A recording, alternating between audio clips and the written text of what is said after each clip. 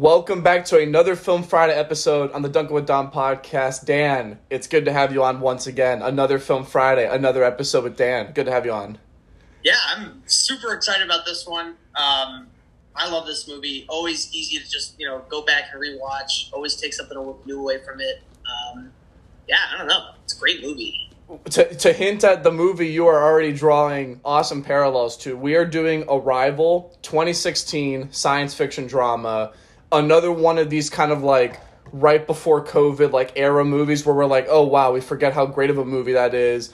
One of the lost sci-fi movies, I think. And we'll get into the discussion later of like overrated, underrated, properly rated. Probably one of our most underrated movies of the 2010s for sure. But my first question for you, what is the go-to thing you love about this movie? I was thinking about that and like trying to figure out like why I just on random nights I just think about I'm gonna watch Arrival because this movie's sick. And I think it's always been like, obviously like the sci-fi part of it has always been really good, but it tells such a beautiful story. I think simply put, it is really quite something. And, to the scope of, it's in the scope of Interstellar to me, just because, within the world of sci-fi, it's still able to tell such a human story. And that connection, I think, makes it such a, great movie that, almost seems unexpected. And that's why I think it's so underrated, is that, being able to tell such a humane and relatable story within this crazy, sci-fi universe, that Arrival lives in is really, really hard to do. But I think, Villeneuve and, all of his, counterparts in this movie did a phenomenal job. So the reason why I love this movie is I think you brought up the good point.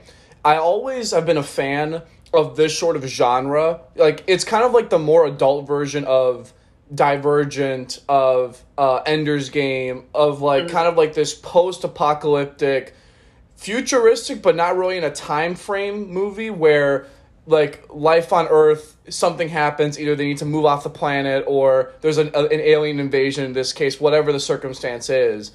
And yet what makes this so interesting is that this story, as you put it, it has a lot of human elements, especially with the communication between, these Abbott and Costello and between the extraterrestrial forces, the communication in between countries. You look at the era this is made, it's 2016. It's kind of like, in terms of like world politics going on and stuff, like it was a very tumultuous time, not as bad as now, but it was still pretty, like you have to look at just like that whole context. And the human element of this movie is just fantastic.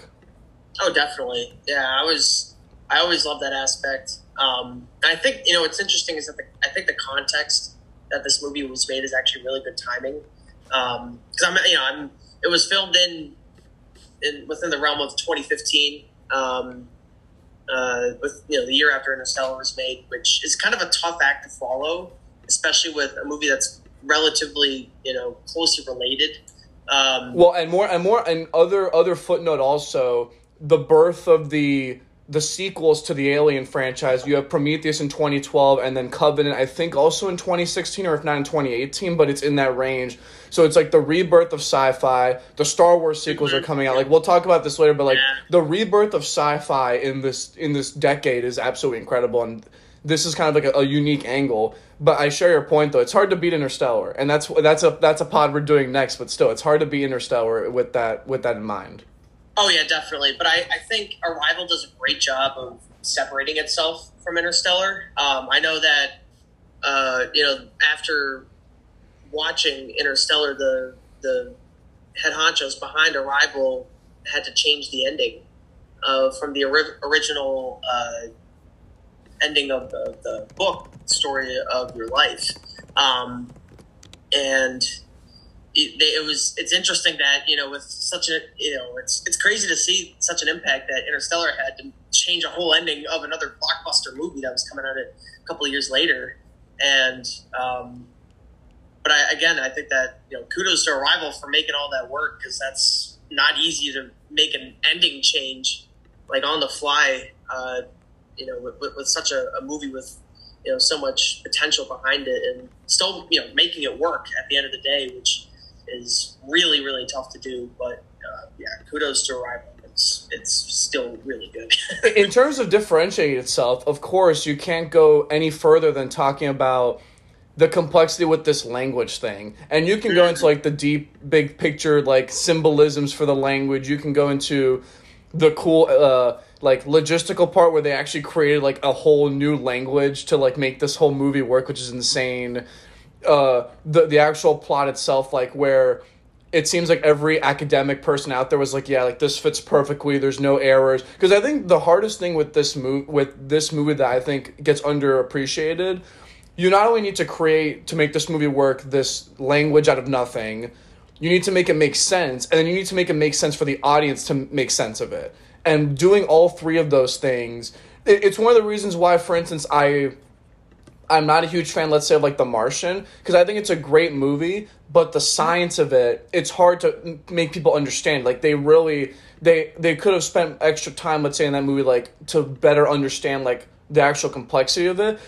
I thought this was way more complex with the language and like decoding and whatever, and how you can turn like dialect and all these cool terms into like sayings for Abbott and Costello to understand. You unwrap that, I think it's like just, it's an impossible feat. You can argue just in terms of that, it might be better than Interstellar on the how do we think outside the box. Right, and I think, where Arrival gets it right is that you don't need to understand the language to understand what's happening in this movie. That's simply just sort of I guess it's sort of just a plot device, but it's also really cool that, they created this whole language for this movie, which is really cool to see that level of detail go into a production like that. But again, you don't need to understand it, and you're not supposed to really understand like what any of those symbols mean, because I at the end of the day, I don't think really anyone does, which is kind of funny. Yeah. But yeah, no, it's not really important to understand the language, but obviously there are huge implications with the importance of the language that I think are a little bit easier to grasp for audiences, which I think makes it all the more digestible, and probably is a reason why it's been so successful. And I think it's a great reason as to why people could go back and rewatch it so much. Yeah. Well, it ties into one of my favorite scenes that we'll touch on later, but it's the scene of like Adams on the board writes like, why are you, I forget, but she wrote like a question like on the whiteboard, and she was breaking down the question like word by word and everything, and explaining also in terms of the science behind it, explaining the use of like palindromic phrases, like words that you could spell forward or back, like race car, and kind of like all like everyday stuff that we use, and making it sound cool, and also it makes sense for the plot. And the other thing too that's really interesting is like I can't understate this, but this movie, the involvement of all these countries having to work together in the context of 2016, where like that doesn't happen a lot. Yeah, but you look at it, it's in the context of the mass amounts of terrorist attacks in Europe. Europe's in complete disarray. The election of Trump, where just like it's now the America First policy, less reliance on our allies, kind of like right before Putin takes more hold of power and before China steps up its aggressiveness. Like, you just look at the totality of it, and it's very interesting to see kind of like this movie was so well timed from that perspective, because I think things have gotten worse since, like, if we're looking at 2022 and like relations with countries, it's probably worse than it was in 2016. I think that's a fascinating plot point. Oh yeah, definitely. And even versus now and between back then, I think, will we ever see that sort of collaboration between countries? Maybe like on the level if there was some sort of alien invasion. But I feel like right now there's just not a whole lot to motivate countries to work together. And it's too bad, because there are definitely so many opportunities for them to actually do that. Between climate change, acts of terrorism. I mean, I think just Russia as a whole, something to bond over and do something about, but apparently not. Well, what's also interesting about this movie too is it's also it's one of many movies in this decade that does this, because if you look at it, The Martian, the same thing. The United States cooperates with China. It seems like an underrated thing in a lot of these movies is we'll cooperate under the most extremist of circumstances, but for everyday things we're just not, which I think is like, it's pretty interesting. I think this is like the third movie I've seen in like a short time period where I'm like, oh, like I've seen this before. See, it's here again. Right. Yeah, and it's funny because The Martian, it's like one of my gripes with it is like, would China like actually like help us, fix this problem like within The Martian? It's just like, I don't know, like they seem so willing to help out, and it's like, is that like actually realistic? It's obviously like a movie, and like I get it, but at the same time, it's also like, I don't know about that one. So the other thing too, this is the winner besides maybe Inception of fucking up everything you knew about time and flashbacks and the perception of memory, like anything psychologically related with time and memories. This has a very frisky case to be the best movie to like screw you up with that, because Inception definitely was a bigger like home run, but in terms of a batting average, Arrival really kicks your ass when it comes to just understanding all that, especially like, well, not to spoil, but like the middle part where we find out that the creatures were communicating with Adams through, or the character that Adams plays through like through what is going to happen, not what has already happened. It's such a mind trick. Exactly. Which is crazy, and Villanueva is definitely played around with that idea. And I asked you, hey, have you watched Dune a couple of days ago? And I think, I don't know, did you end up watching it, or? So I saw bits and pieces, and it's okay. I want to hear your thoughts I want to hear your general like takeaway of like how Dune ties into this movie. So, spoiler alert to the listeners, but this is on Dune. So if you haven't seen it, definitely give it a watch. To clarify, another Villanueva movie that comes out correct. 5 years after the movie. This movie comes out, Arrival. Mm-hmm. And so within Paul's character, he's played by Timothée Chalamet. He experiences these sort of like they're like future flashes, I guess, or flash futures instead of flashbacks. But obviously, like only part one has come out, so we don't know what they totally mean, which is kind of funny when relating it to Arrival, because like I don't even know like what to expect in the future. I don't really know how it's exactly working. But within Dune, he has sort of like these future flashbacks or flashes within his head of kind of things that like might happen, which some of them actually like don't even like end up happening, sort of deal. So it's interesting. I don't know exactly how that's going to work out or what it means. But similar sort of deal where Villanueva plays with this aspect of being able to see the future, and with Dune it's even more complex because you don't know whether it's true or not. But with Arrival, by the end of it, you get to understand that at the end of it, these flashes within Louise's head are indeed the future and what is most definitely going to happen, which is a really interesting concept that I think even like Nolan hasn't totally played around with. Me kind of intended, but it's a totally different play on time. Well, something I loved about, not to go off topic, but something I loved about Dune that ties into Arrival is the use of old, like kind of similar to how in Arrival there's the use of like linguistics and physics to kind of figure out something, the use of religion and science in Dune, like stuff that again you can understand and relate with if you did research and just knew a little bit about it, that fits the plot perfectly. But again, the emphasis on the flash futures and like the messing up with time is such a great use in both the movies, is what I found. Oh, definitely. Yeah, no, it's a lot of fun. Especially like once you like get the hang of like how Arrival works as a movie, like going back and rewatching it makes it all the more special because you can kind of like once you get the grasp of like what's actually happening, and you like start to like piece together all the different puzzle pieces of the flash futures. You can kind of get a good grasp of like really the the specialty of what is happening or what is going to happen in Louise's life, which makes sort of that decision at the end all the more powerful. Is like, yeah, your daughter's going to die, but like, it really comes down to the question of, is it worth it to still go through with that, pretty big life decision that, it's super hard to imagine like making that sort of decision in life, because obviously none of us are really ever going to have to make it unless, Arrival happens in our own reality.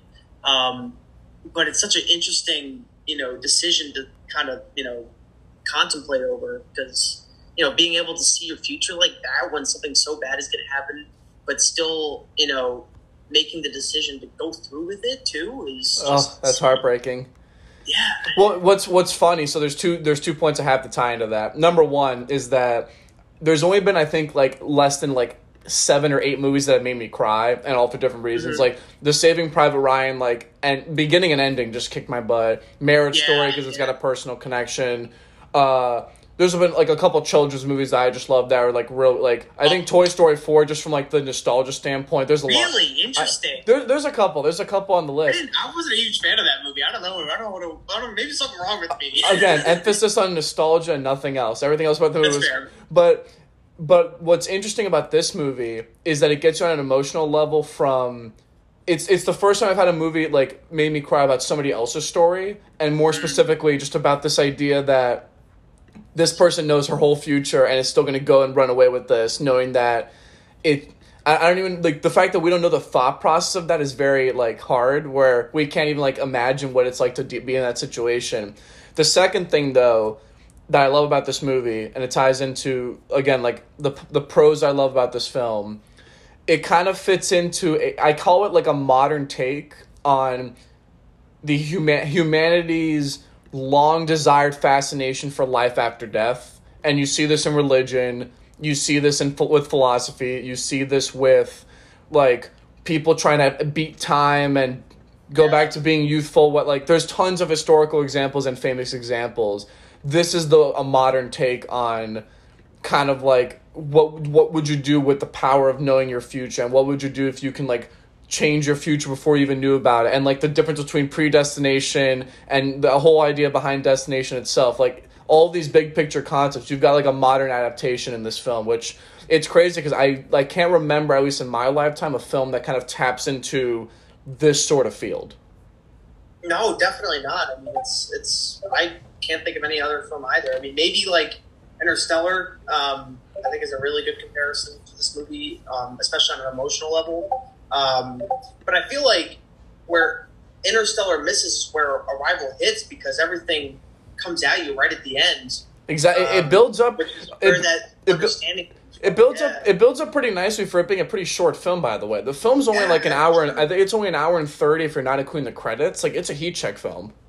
Yeah, no, it's totally. I mean, it's it moves along so nicely. It still has great pacing, and it's not that long. It feels very refreshing as a movie because, it's, you're not going like 2.5 hours like Tarantino does, but it's still able to really hit you at the end. And it's just, it's incredible writing, great story that they based it off of.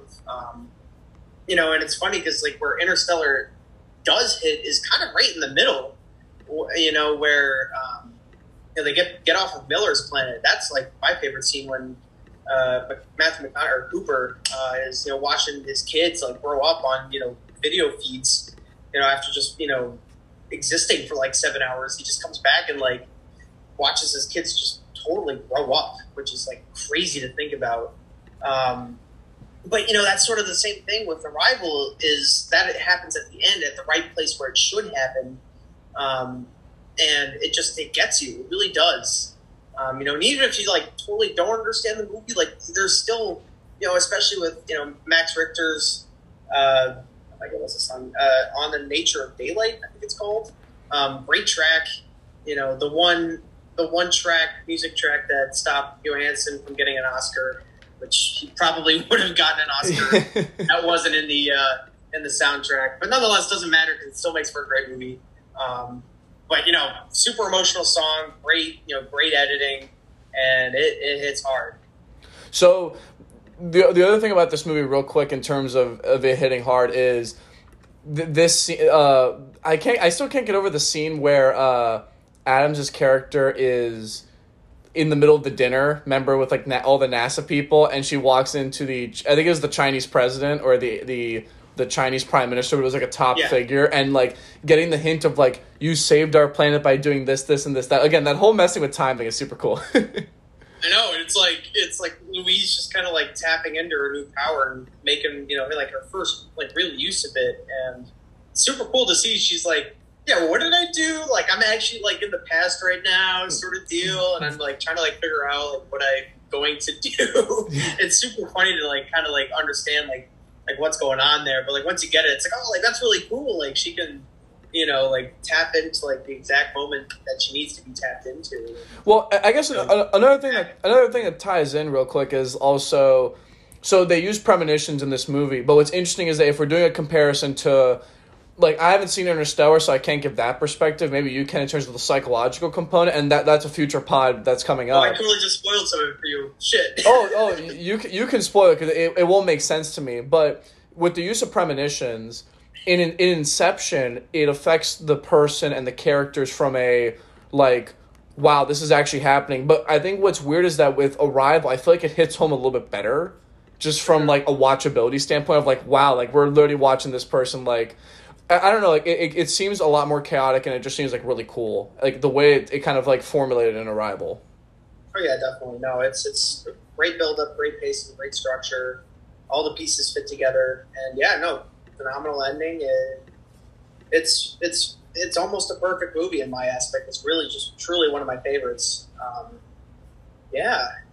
Should we get into like categories? So I was gonna say the categories we can begin because there's a lot to unpack from a discussion standpoint. But I think ironically the easiest categories are our favorite scene. So we can just go back and forth with nominations and why. So I'll let you go first.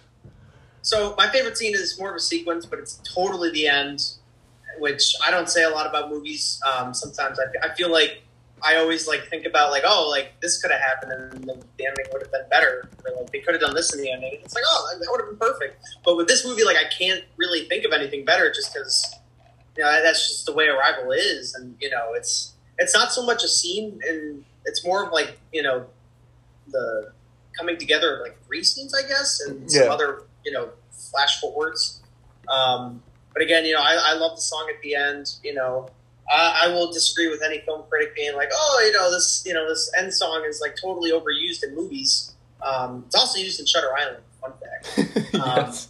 And which I actually don't remember where in Shutter Island they use it, but I remember exactly where they use it in Arrival. But yeah, no, it's so well done. It's so well done. So definitely 100% the ending of Arrival is my favorite part. That is also a nomination, clearly, for me. I would assume that includes, like, the past and present scene with the Chinese president. It includes the communication with the heptapod. Honestly, no. You don't think so? No. Like the last, 6 or so minutes. So, like, the very, very ending, you think? Yeah. Okay, that's awesome. So one of mine is the one I hinted, but it's the nature of a question scene where... Yes. Adams breaks down, or I guess Louise breaks down the entire, like... the nature of why they need to communicate with these things, because she's like a linguist and she's like, we need to understand, do they even know what a question is? Do we do they know what this word means? Can we provide them purpose, intent? Like breaking down how like a 7-word question is going to determine the fate of humanity and why they shouldn't just like blow them up with rockets. But yeah, it's such an interesting scene. It's crazy because it's like it's actually like fairly easy to understand too, which is nice because it's about our own language. And, so the true science behind Arrival is, something we're very familiar with as opposed to many other sci-fi movies. Well, the other thing, too, about this scene, it kind of sets up the premise of the movie where now, like, for it being such an easy concept, like, I feel like everyone's, like, brain when you watch that scene is like, whoa, like, I didn't really think about that, like, to communicate with these alien things. Yeah, totally. All right, next scene from you. I'm going to say... The scene like leading up to when the that little area they're always in the ship, like before and like during when it gets blown up, like when they see just like that entire projection of like all the different circle symbols. I thought that was really cool. When I think it's Costello who starts like tapping on the glass screen. It's so creepy. And it's just like so what is this like what's going on? Like this hasn't happened before, and it's like totally interesting to see these aliens like also like struggle to communicate with these humans because they're in the same boat like realistically, obviously humans are putting in most of the legwork, to be honest. They're the ones like really trying to figure it out. Like the aliens are just kind of like, it's creepy. All right, when they're coming back, like I guess we'll figure it out when they get here. But they're like working. The humans are working their asses off, decoding a language that doesn't exist. All of it at them. It's so funny, but really cool just to see like the true potential of what the language can do and like to visually see that. Is really quite powerful within the plot of the story. And I really love that scene. I thought it was great. Well, another reason why I like this movie is that I can't underrate the importance of language in this movie, and not just from like the plot sense or whatever, but language in today's era where you have to factor in that there's so much movement of people and everything now that there's all sorts of languages across the globe. The importance of like social media and technology on that, and we see technology is like super big in this movie to decode and translate what the heptapods are saying. I feel like language, like not to like like language is important, but I feel like for this movie it really hits home that the importance of language like in society. Yeah, no, I mean you would know about the importance of language more than most people. Me not knowing any other languages, like truly knowing them. Makes it a little bit interesting, but trying to like tap into Louise's sort of headspace is really interesting to see. Especially within that scene where Forrest Whitaker kind of first comes to her office and he's like, "Do this," and she's like, "Whoa, wait a second, guy! Like, this isn't standard operation, or standard procedure or whatever. Like, this is like completely new. Like, I can't do this." Which is like crazy to think about, and then by the end of the movie they have it all mapped out, which is crazy. Well, the other thing too about this, I guess from like the language perspective too, it kind of ties into another one of my favorite scenes, which is the scene where they explain how China misinterpreted what one of the words means, because they interpreted weapon and they were like, "Oh, weapon, like shit," and then like they're like sending in all the forces to blow this thing up, and it's like weapon like language. So it ties into both like the use of a weapon, the use of a language is like a powerful tool, like in our society, but also just like the importance of it in the plot is like a really good connection. Yeah, and it also speaks to the importance of precision within language. Just because just because you think one word means something doesn't actually mean that means this or that, whatever. Because weapon. When you think about the context of the movie when you're watching it, it's like, oh, does this actually like mean weapon? You're like, are you sure about that? And they just take it so literally, and it's like, and I totally feel for Louise, because it's just like, wait a second, like this could mean like anything. Like we don't know. Like we've only been working on this language for a month, guy. And it's like, come on, give us some time with it. Some bonus plot points for mentioning. I'm gonna butcher this, but it's like the mahjong or mahjong, but like the war game, where that's crazy how like China used that as their method and the Americans are using. Because the other thing too, I think that's important for the plot is I like how I don't think it was an extra detail, and it wasn't even picking nits to have like I think 12 or 13 different heptapods, and it's an underrated scene too, where they're trying to explain like why they're 13, why in those specific spots, and there was no correlation whatsoever. And it ties into like again the idea that you can understand what's going on in this movie, and it's not like there's no missing like plot hole that you're like, okay, why didn't they do this instead of that? Like it's a very simplified film. Oh yeah, definitely. No, they do a good job of tying everything together. Yeah, the mahjong thing is kind of crazy. That was a great. The way Louise explains it's like, oh, I never would have thought of that. So I don't know if you have any more nominations, so I'll throw two more. Yeah, go for it. The "You Changed My Mind" scene, where it's again that I guess I would consider this different from the very, very ending, but the scene where it's the flash forward with them celebrating, like the heptapods disappearing, and the dialogue between the Chinese president and between Louise is really good. And then I really like one of the first, like the middle scene where all the countries like shut down their communications with each other, and it's just like pure panic. You really don't know if you're watching the film for the first time, like what's going to happen. Like that suspense, shall we say, is like really cool. Oh yeah, definitely. No, they do a great job of suspense in this movie too. For it being such a short movie, that can be a little tricky sometimes, because a lot of times like you just don't have enough pieces to work with.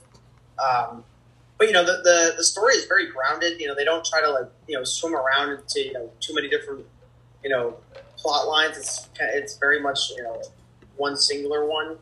Focusing on two characters, and then you have all these other people just kind of hanging out. But yeah, no, that's a very good point. Do you have any more nominations? Because I actually have one more that I think is relevant to our plot. I don't know. Go for it. I think in terms of a film perspective and in terms of like a does it matter perspective, I think it wasn't, like, out of all the film pods we've done, the opening scene isn't like the best, but in terms of the relevance to the plot and the importance for the ending, I think you kind of need to put it in like a nomination just from that, like, you need that first scene to understand the flash forwards in the movie as well as the ending, which you can argue the ending isn't good without the beginning, and the ending is such an ass kicker that I feel like you need to nominate the beginning just for like you have to. Yeah, it's one of those interesting instances of where the ending is, or the beginning is, truly important for the ending, but it also like kind of takes away from having a truly good beginning scene. Because it is kind of confusing as to like what's actually happening. Yeah, you kind of get in because it's like your first. It's very uppy, right? Where it's like, oh, like this random person just died. Like, what is this? Like, I get it, but what's going on here? Right, and it's tricky because it's like you think like what you see afterwards is happening after, like all of that. So it trips you up like for the first time when you see it. Like as I imagine it did with you. It's like, wait, so like this hasn't happened yet? Like I thought it already happened. Like just already happened in the beginning, and it's such a F you, like you've been looking at this wrong. Yeah. Which I think is really funny, and I just love how it like, kind of toys with the audience. But again, I think that makes it even more genius in that respect. Do you have any other nominations? Because if not, I think it's time to pick a favorite scene. No, I'm going with the ending. That's my. I think I'm gonna go with the ending too. I really like the ending. It's one of the. It has to be for me like a top 3 ending. I don't know where you would put it on your pantheon, but I think it's a top ending for me. That's good. I'm very glad. No, it's definitely up there for me. I don't know. I haven't really thought about that. So it's always been one that's hit harder than most, and even like within like I think it was my 6th time watching it before this pod, and I was like, oh, geez, it's still hitting hard. Yeah. And, so it never gets old. It always gets you kind of in your bag a little bit, but still, I mean that means it's working. The ending really works, which is always a good sign. Yeah, again, one of the few movies that got me emotionally charged watching it, and also I think it's kind of like I'm trying to think where it ranks in terms of like the shock value, but I would say it's probably a top 3 shock value because you really don't expect it. Like it's the ultimate plot twist. It's kind of like I would say for me it probably ranks like behind the Inception where you don't know if the little like thing is going to keep spinning or not. And then after that, it's probably like wide open with like how open-ended the movie is with that. Just not knowing, because it's like it's hard to explain, but it's like what's going to happen where the child's going to die, the husband's going to leave Adams. But at the same time, though, like the thought of like not being able to see that in a scene and just like you're up to figure out that on your own is insane. Yeah. Oh, it's an interesting moral dilemma that the ending presents us with, and that it's like it's like so much bad shit's gonna happen, but like but look at all the good stuff that's gonna happen. It's which makes it super tricky to kind of play out in your brain and sort of think through, and that it comes down to is all the good things that happen early in Hannah's life with Louise, spending all that time with her, and you got to think that that's got to be pretty special, especially when that's like your only kid, and is it worth it to put her through that, just that have her die of a rare disease at the end, in that scene. Oh, maybe this is another potential. I have one more nominee for best scene. Go ahead. With the flash forward of when Amy Adams and Hannah are by the lake, and she's like, yeah, well, I told your dad something that like he wasn't ready to hear, that you're basically gonna die in like 3 years or whatever, which is like crazy. Like imagine like telling your husband that, like, yeah, I know this, but it's also what kind of trips me up about it, I guess, a little bit, is that like how did Louise's husband, or I guess Ian, like how did he not know that like she had this power? Like, wouldn't she say something about it? Like, she kept it silent? I don't know. So I always thought that was interesting. So, favorite scene for us is at the ending. The next category, what ages well? There's a lot that ages well, man. So I'm gonna go with an interesting one, and we'll go back and forth again. Amy Adams really aged well because Yes. I did a little research. I would argue this is her best performance. But what's interesting is that she did not get nominated for an Academy Award for this film. She got nominated for American Hustle, which is really good in 2014, and then Vice, which is probably a top 3 political film for me in 2019.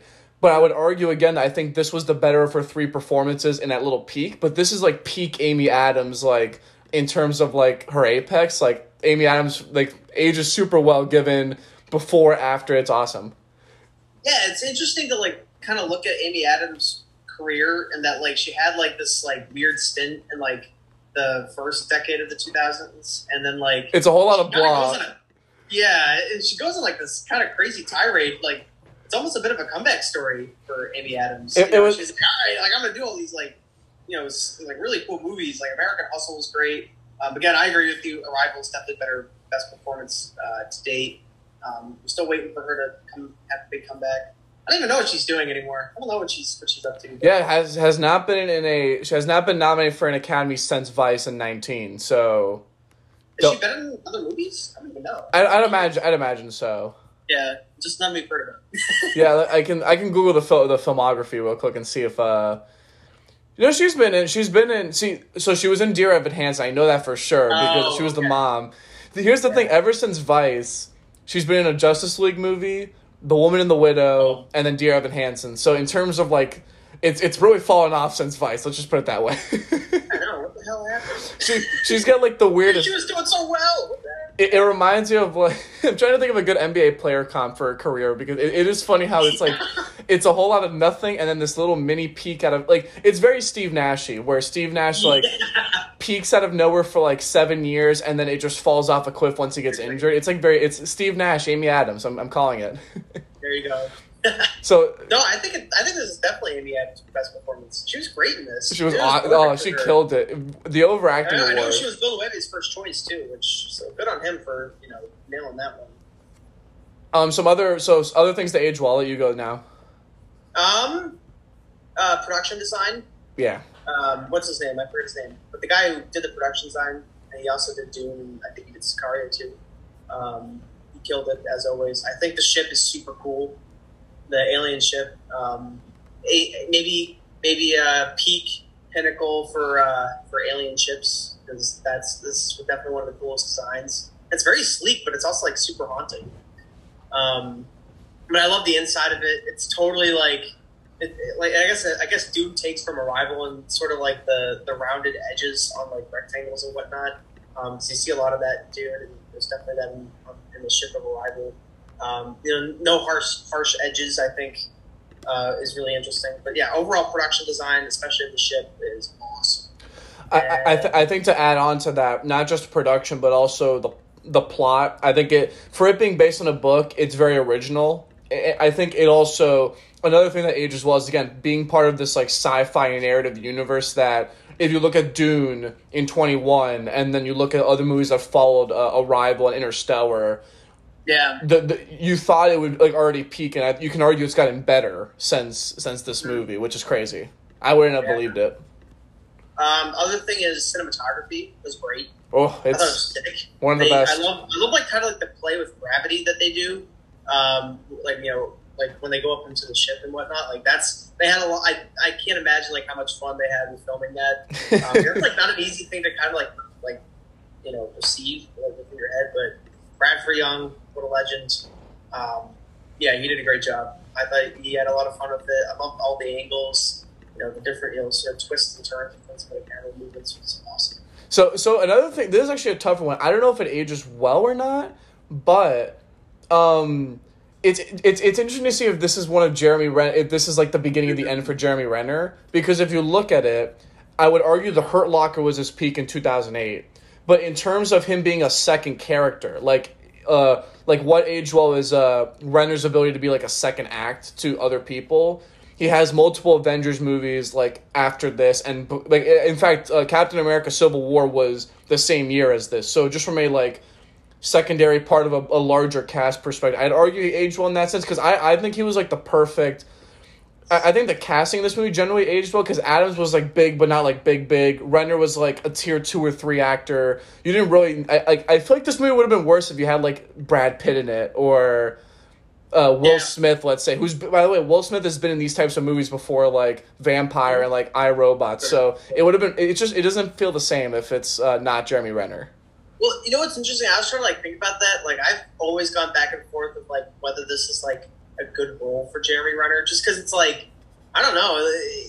It's weird to see him kind of play like the nerdy type. I mean, like he's kind of like this big stocky dude. And keep in mind, this is 4 years after the Bourne. Remember the Bourne like kind of spin-off movie? Yeah. He's in the middle of the Avengers thing, like all jacked up. So it is weird him playing this like. They literally had to delay filming because Jeremy Renner was filming Civil War. Yeah, like it's so, a little. It's like he's kind of jacked in this movie, and it's like he's a scientist. Like he's like this nerdy guy.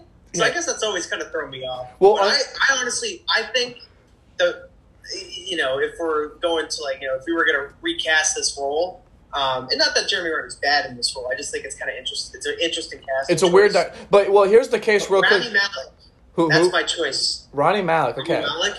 Yeah. Interesting. He's definitely on the young side, but if he make him look a little older, he probably would be good.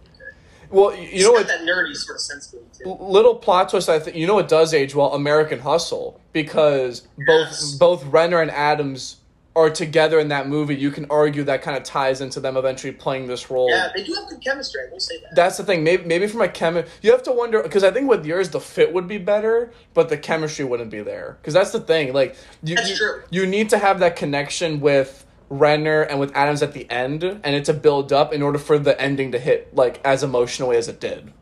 Mm-hmm. So I feel like it's a case of like Renner might be a worser actor and a slightly worse fit, but from a plot necessity, it might have been the better choice. It's a good debate. And you know what the good thing is that Renner still like it still worked within the movie. It did, yeah. The sort of usual character types that he plays. It's actually kind of refreshing to kind of see him step out of his usual Hawkeye role. And sort of more masculine role, and just kind of let Amy Adams do the driving of the movie, which is really nice. He actually does a great job. It's very Damon-esque. Damon also probably would have been a good fit for this too. Damon would have been a good second character, I think. He might have stolen the show a little bit too much just because his name's so big. Where Jeremy Renner doesn't quite have that star power. The other thing, too, I feel like you need Adams' personality to stand out. Like, I feel like Amy Adams, if she was overshadowed by the Brad Pitt, Matt Damon macho type, I don't know. I feel like that would make the movie not good. Yeah, totally. No, I mean, it would have been, I think it would have been tough on the chemistry sort of aspect. You remember, like he would try and, like, really tone himself down. I mean, he could definitely do it, but, like, it's interesting to think about like how that would have played out. Plus, the plots like within the context of the military, it's already like loud and annoying enough. Like you need like kind of like the shy girl who's got like family issues to like kind of like be the star. Like I don't know, like it would be weird from a plot standpoint. Oh yeah, totally. So this ties into what really aged well. How about Dennis Villeneuve as a director, man?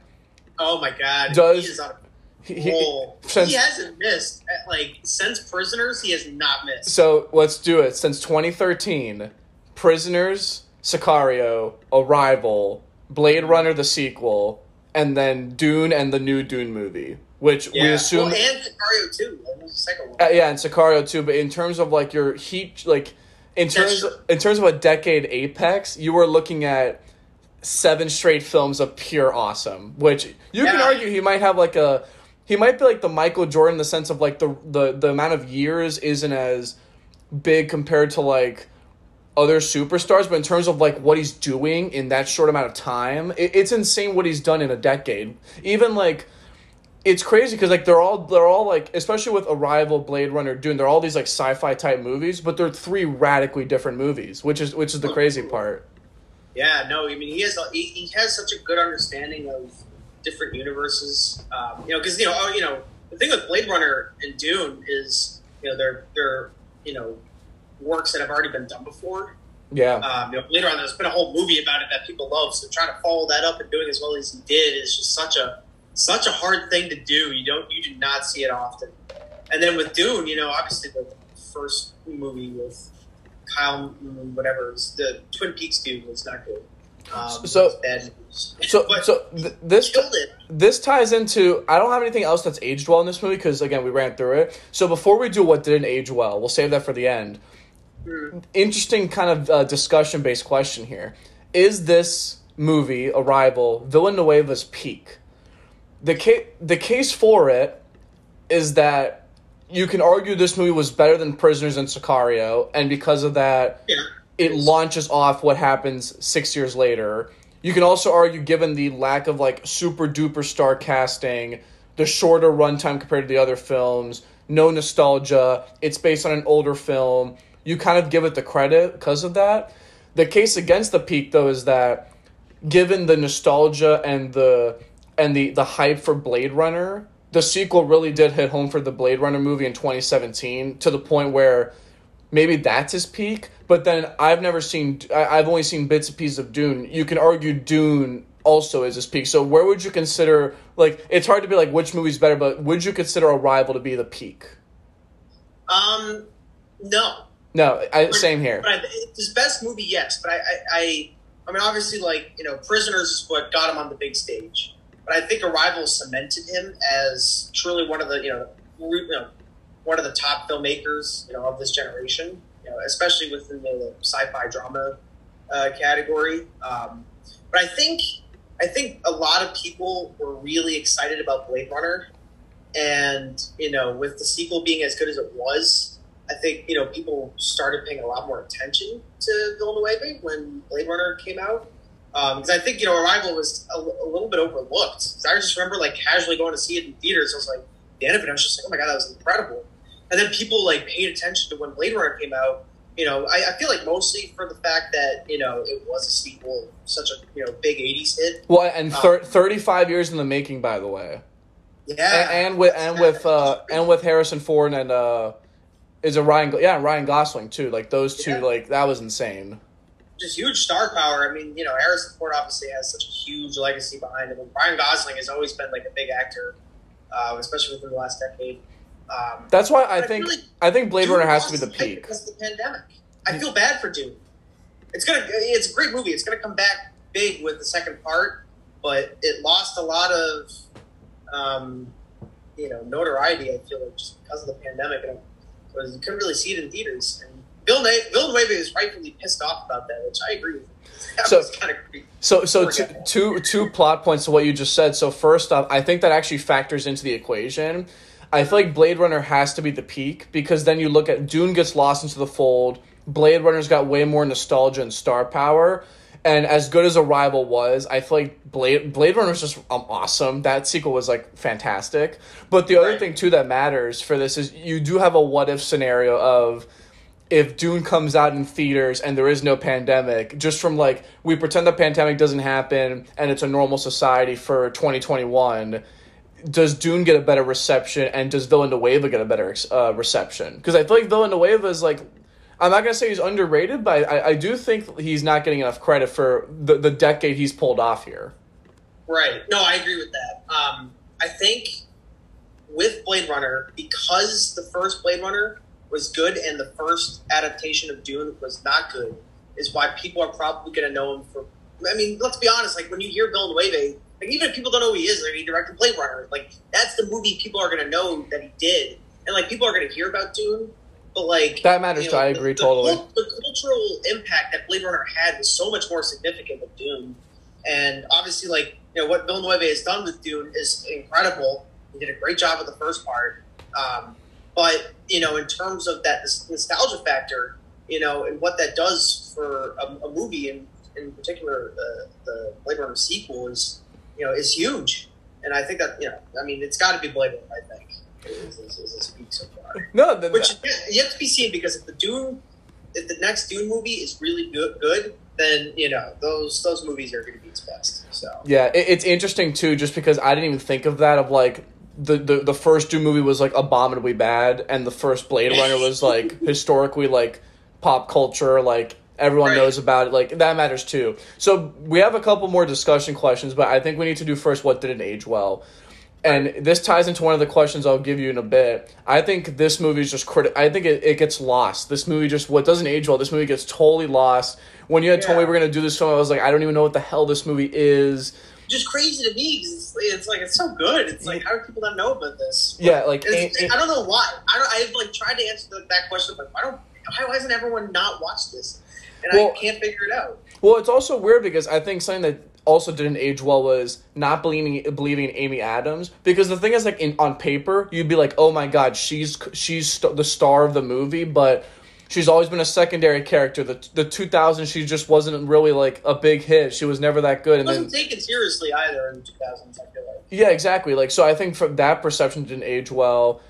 Other than that, I mean, here's the problem. I don't want to be biased, but I really don't have any problems with the plot in this movie, which is rare because usually I have like a problem with the plot. I don't either. I think it's very solid. Like, maybe a nitpick, it was way too damn fast for them to understand that language that doesn't exist anywhere. Yeah, there's a lot of time that passes in between that like little montage, and it's not very clear. Like, I think they mentioned it once. It's like, you guys have been at this for like a month, maybe. I can't even remember. Like, that's the thing. It's like that didn't age well. That's a little plot hole. That passes, and you just have no idea. Like, a little brutal, but yeah, it's fine. I mean, another thing that didn't age well was China almost declaring World War III. Yeah. Yeah, I don't know about that. In today's age, not looking good. Yeah, definitely not. Another thing that doesn't age well, not necessarily like, it's not like a bad thing, but Michael Stuhlbarg, one of my favorite people, one of my favorite actors out there. I don't know whether you have seen Dope Sick, the Hulu miniseries. No. But he is like actually like terrifying in that series. He's like this big pharma like head honcho. He's basically the guy that like created like OxyContin. Oh, okay. Like got people like super addicted and like killed because of it and whatnot. It was like really bad, but he plays the role like unbelievably well, and he just got nominated for Emmy for it. So if he doesn't win, like, I don't know what to think anymore. But he's playing like he doesn't use that much like creativity that like I feel like I know he has within the CIA agent. It feels so cliche. It does. It's a little yeah. I'm like, you casted Michael Stuhlbarg, like a good actor. You know, maybe at that time like he probably like didn't get the chance to like really like show off his talent. You know, he's probably just trying to like fill the role more or less. But it's tough to see, you know, such a talented actor that I know he is play such a kind of boring role that you've seen like time and time again. So same with Forrest Whitaker too, honestly. Yeah, this movie's weird from the acting perspective. Just on like, wow, it's all these guys at like different points. Like, that was such a broad statement, but like, it's interesting points for all of these people in their careers, and it's just like, wow, like, you got all these guys at this time. It's like, yeah. In retrospect, it's just funny. It just like when you're doing the totality of it. So Forrest Whitaker is just once again playing his general role. Like, I'm in charge. I'm the old dude on set with the most experience. It felt like Rogue One, you know? Yeah. So I think that's it for what didn't age well. Let's do some. Actually, I have one more. Go ahead. Captain Marks, that one guy who's like watching like crazy news feeds online, and like he's like, "Oh yeah, I gotta protect my kids," but it wasn't like really well fleshed out. And he's like, "Oh yeah, I'm just gonna set a bomb off in the spaceship and just see what happens." Yeah. Random plot point, so like weird. Random plot point, like, oh yeah, like, you know, it's taking too long. Let's just blow them up. Like, that didn't make sense. Yeah, like that was funny. Yeah. So first discussion based question in terms of sci-fi movies you've seen, and what's limited to the 2000s. Let's say it's like sci-fi movies from our era. Where are we putting this in terms of like a top 3, top 5, best one? Like, where does it kind of fit alongside in the sci-fi rankings? I would say for me, I haven't seen it yet, but I'd imagine Interstellar would probably be in that A tier. Martian is still a favorite of mine. This movie, I would say that's probably a good top 3. I don't know if I'm like, I haven't seen Dune. I haven't seen all of Dune, so I gotta like kind of like strap in. But you put Dune probably in that conversation. Blade Runner, the sequel, and probably the original. It's a really good core, but especially in this 2000s era, just the sci-fi, again, the sci-fi genre just kicks butt in this decade. Yeah, I feel like the beginning to mid 2010s, like the CGI kind of really kicked in. I feel like Marvel had a big hand in that, showing like what could be done, and then all like the super serious filmmakers kind of latched onto the fact that like, oh, like we could do stuff like this now, like all right, like bet. But yeah, no, I think in terms of my favorites, Arrival and Interstellar are totally up there. I think Blade Runner is probably up there too. So we got 2 Bill and Lady films. I think, in my personal opinion, Tenet is also up there. Okay. From a pure sci-fi. Well, it's not like super sci-fi. It's more like a more sci-fi-esque Bond movie, but not really at the same time. I don't know. But they had a lot of fun with that movie. It definitely feels sci-fi, just a little bit more action-oriented. I guess it's not really sci-fi then. I don't know. But no, I think it's definitely top 3, I feel like. I kind of agree. Everything that sci-fi is supposed to be, and it does it really well. Is this movie too long, too short, or just right? I feel like it's just right. Yeah. I think it's perfect. I think if it's too short, you got too much detail. If it's too long, you drag it out. I mean, and then you're just putting more information than you really need. There's not that much to really include. Then at that point, you're just probably expanding on some alien or heptapod lore, which I guess would be cool. And I would enjoy that. I don't think most people would enjoy that, but I think but again, not needed. So I think it's just right. Last discussion question. This is my personal favorite because you can probably write a thesis on this. Overrated, underrated, properly rated. Oh, so underrated. So underrated. You could write a thesis about this. I have a whole list of reasons, so I'll let you go first though. Yeah, again, I feel like I have watched this movie so many times, I'm just like, why don't more people know about this? I don't know. It's just crazy. I don't know how it gets so lost when it even came out, what is this? So let me make the case for why this movie is probably the most underrated movie I think we've done out of all our pods together. Number 1, again, it's kind of like it was too much quantity over quality in terms of the number of sci-fi movies in this decade, and I think the lack of a big, like, oh my god, Matt Damon starring in The Martian, like that level of hype. I think it gets lost with the Blade Runner thing, especially because you have the same director, different movie, that kind of matters. More importantly, though, I always forget that 2016 is the holy shit year for movies. Here are our Best Picture nominees, and this is a God Squad right here. It is. This is the Moonlight La La Land year. Oh shit! Yeah. Wait, it gets worse. I don't like La La Land. I think that's. It gets worse. Hacksaw Ridge, which is probably the most emotional war movie. It is. It's good. Since Saving Private Ryan, from like a connectability stance. Hidden Figures, which is like probably the best social movie of this year. Manchester by the Sea, the best drama of the year. By far, and then Lion, which is another good drama, like nonfiction drama that is quietly forgotten about. And I'm leaving off 2 movies that are in the Best Picture thing. Just from that alone that I mentioned, if you had to say which movie did people resonate the most with, Arrival would have been last, like beyond last. Yeah, this is like a GOAT list of movies, and this is just 1 year. Yeah, I don't know. Manchester by the Sea is probably the one that. Well, no, Manchester. No, what won Best Picture? Oh, it was Moonlight. Moonlight won this year, but Manchester was close. I thought Manchester. Shot Arrival wins. Yeah, it was. Well, the other thing too is like, you look at it. Moonlight was a drama. Hacksaw Ridge was a war drama. La La Land was like a musical drama. Manchester by the Sea was a straight up. Very movies. Yeah, Manchester by the Sea was a drama. Hidden Figures was a historical drama. Arrival, again, is a drama, but it's science-based. It was kind of like they zigged while everyone zagged, and I think it kind of got lost. Like, again, arguably, like, a top 3 drama movie in that, but, like, it kind of reminds me... I'm trying to think of, like, a good NBA example. Ready for this? It's like Nate Thurman in the 70s, where Thurman was, like, a really good NBA player. Like, he was the best player on the Warriors, but he peaked when...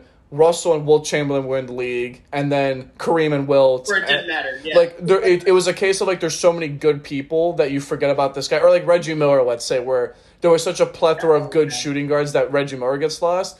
I digress from the NBA talk, but this is like I can't get over how underrated this movie is just from like looking at this list of 2016 movies, and I'm like, holy shit, like this thing was never gonna win.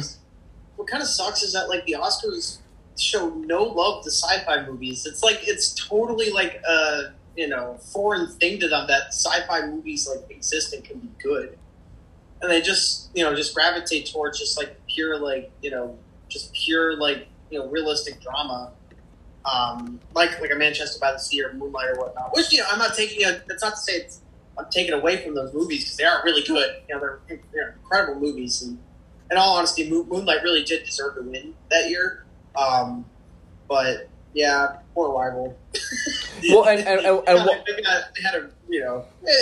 the fact that it got nominated shows that it was still a very clear and cut. Yeah, but this thing got screwed over so hard. Oh, totally. I think the biggest chip is Amy Adams not getting nominated. Yeah, if you had to pick what was more egregious, Arrival not winning or Amy Adams not being nominated, Adams not being nominated is crazy. My fault. Because here are the nominees for Best Actress. Emma Stone for La La Land. I'm not the biggest La La Land, but fine. Meryl Streep for Florence Foster Jenkins, which I would argue so I've never seen it, but it's kind of one of those like is Meryl Streep just getting in for like the name instead of the performance, because that wasn't a movie that really resonated with people in 2016. Yeah, that's interesting. I mean, she's great. Don't get me wrong. Yeah, she's very talented, incredibly talented. Yeah, so I can't say I know what to say about that just because I haven't seen the movie or the performance, but I'm sure it's good. Yeah, it's a nuclear reactor of movies in this year that I think kind of like messed everything up. You also need to factor in back to the sci-fi point that if this wasn't a franchise, Blade Runner had the name. Remember, Star Wars comes out a year later. It was a year later with the first of the 3 sequels. So you're just like, okay, well that's more nostalgia there. It didn't have the big name. When you combine all of it, again, in terms of all of the pods we've done, this actually is criminally probably our most underrated movie. Just looking at all of the context, looking at the awards, looking at who's in it, it's easily like there's no case for anything else. No, definitely not. If it had been released in the Nomadland year, it actually might have had a good shot. So here's an interesting question, and then we'll wrap up. I don't know. It's more of a statement. I want to know if you agree or disagree. I believe that if it was in another year, it would have probably won the Oscar. But you have to ask yourself, would this movie have resonated as well to people who liked the movie if it was in another year? Like, say, for instance, this movie comes out in, like, 2008.